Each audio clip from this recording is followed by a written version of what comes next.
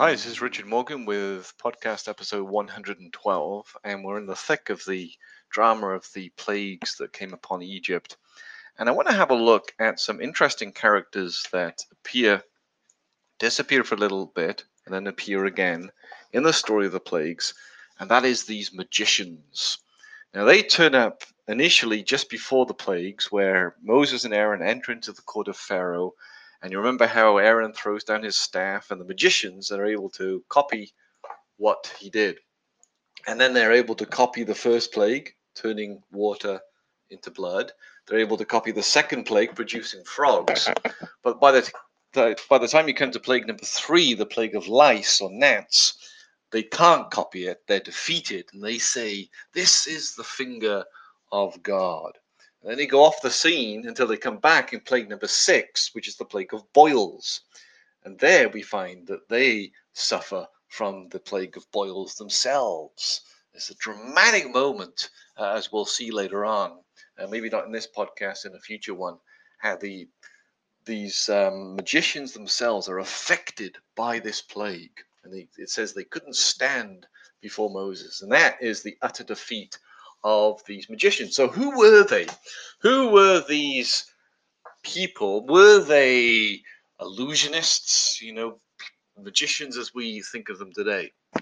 Well, magicians is not really the best translation of this particular word. They were the priests of Egypt, what are called lector priests. Lectionary is the idea of reading and writing. So they were the ones who were pretty much the equivalent of the scribes and the Pharisees in Jewish religion. They were highly learned priests. They were masters of their tradition that was written down in their literature, and all the rituals that went along with it. So very, very similar to the religious leaders of the Jews. And there's lots of parallels, in fact, between the two of them. So they were Egypt's elite religious professionals. And they had many rituals, protection, and purification rites. They were very much into protecting Egypt from all the bad stuff. And kind of like then Pharaoh's right-hand men, his lieutenants, who were there to make sure that chaos was kept at bay.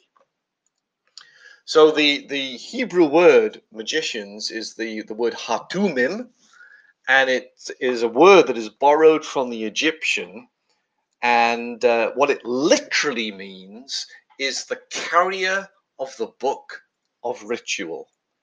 So that's a piece of trivia for you. It's a little bit of a mouthful, so the translators have chosen rather to translate it as magicians. But why magicians? Well, that's something very important in the culture of Egypt, the idea of magic. Not magic as we understand it today, and you think of magicians on stages and do all their tricks.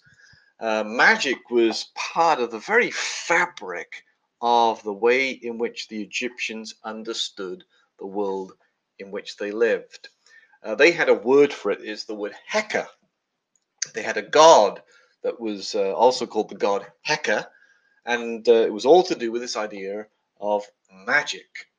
And Egyptologists have said things like that Heka or magic was as much a matter of course as sleep or the preparation of food. It came into every single aspect of their lives. They believed that anything in this world was as the result of what they called magic. So I mentioned that they had a god called Heka. There's an Egyptologist called Geraldine Pinch, and she writes, Heka could be identified with the creator himself, particularly when the latter appeared in child form to symbolize the emergence of new life. Heka is also described as the Ba, which means the soul or manifestation of the sun god. And she says that this god Heka was the energy with which made creation possible. And every act of magic was a continuation of the creative process. So kind of like a similar thing to the power of God, the Holy Spirit, as we call it. That was their understanding of Heka. And the magicians were the ones who were the medium in Egyptian religious rituals through which Heka was manifest. Now, there's something else about the magicians which is interesting. They weren't just the priests who administered the power of Heka, the power of magic. They were also physicians. They were the doctors. They were the ones who made sure that disease was kept at bay. And they were absolutely obsessed with cleanliness and hygiene. This is what the historian Herodotus says.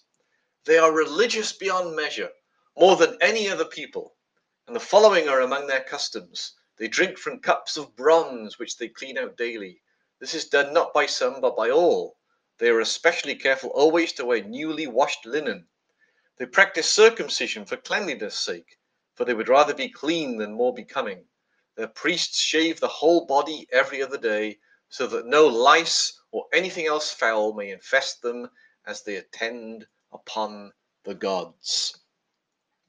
Obsessed with it. I mean, shaving your whole body every other day to make sure that there was no hair in which lice could get caught up in. And I think this is one of the reasons why God brought lice into Egypt and brought disease, because he is, again, as we said last week, he's demonstrated that he has power over all these things, that the power of Yahweh is far greater even than Heka, even than magic, which is the fabric of the Egyptian universe. It was the power behind their gods. And so God is going to bring these Egyptian magicians, physicians, priests to their knees. So absolutely obsessed with hygiene. They invented things like eye makeup, which they use not as for cosmetic purposes, but to shield them from the sun. They invented toothpaste, deodorant. The Egyptians even invented breath mints, for crying out loud. They're absolutely obsessed with cleanliness. Very, very similar, again, to the scribes and the Pharisees. You think about their rituals, and one of the rituals that comes out very strongly in the New Testament, one of their traditions was what are called washings. And again, they were obsessed with this idea of cleanliness and purification and so forth. And that then it answers the question why it is the physicians or the magicians who are right at the center of these plagues. Remember, God is bringing disease into Egypt. The Egyptians had this idea that disease came from supernatural sources, and they were scared of it. And in Egypt itself, and the Nile Delta was a breeding ground for all sorts of parasites and pathogens and bacteria and viruses.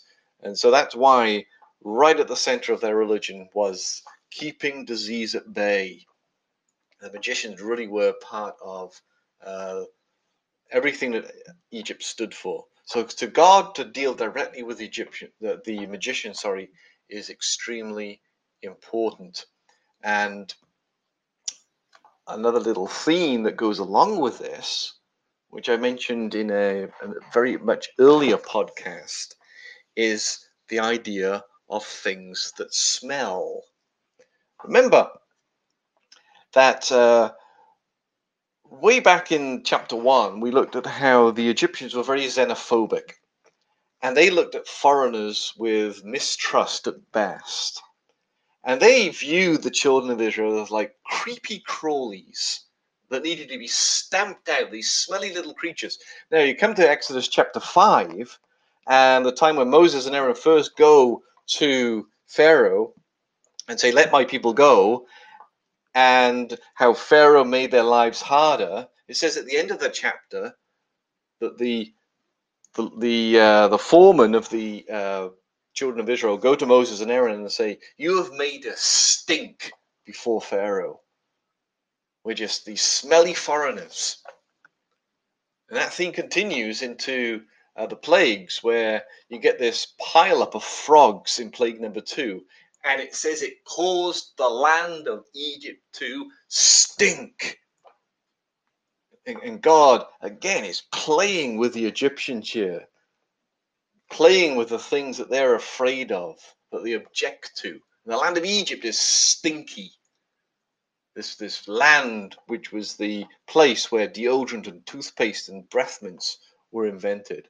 So keep that in mind as we look a little bit more into the plagues in our upcoming podcast, because God, in bringing the Egyptian magicians to their knees, is dealing with this religious fanaticism of the Egyptians with the idea of hygiene and disease. And again, he's going to demonstrate that he has power over all things.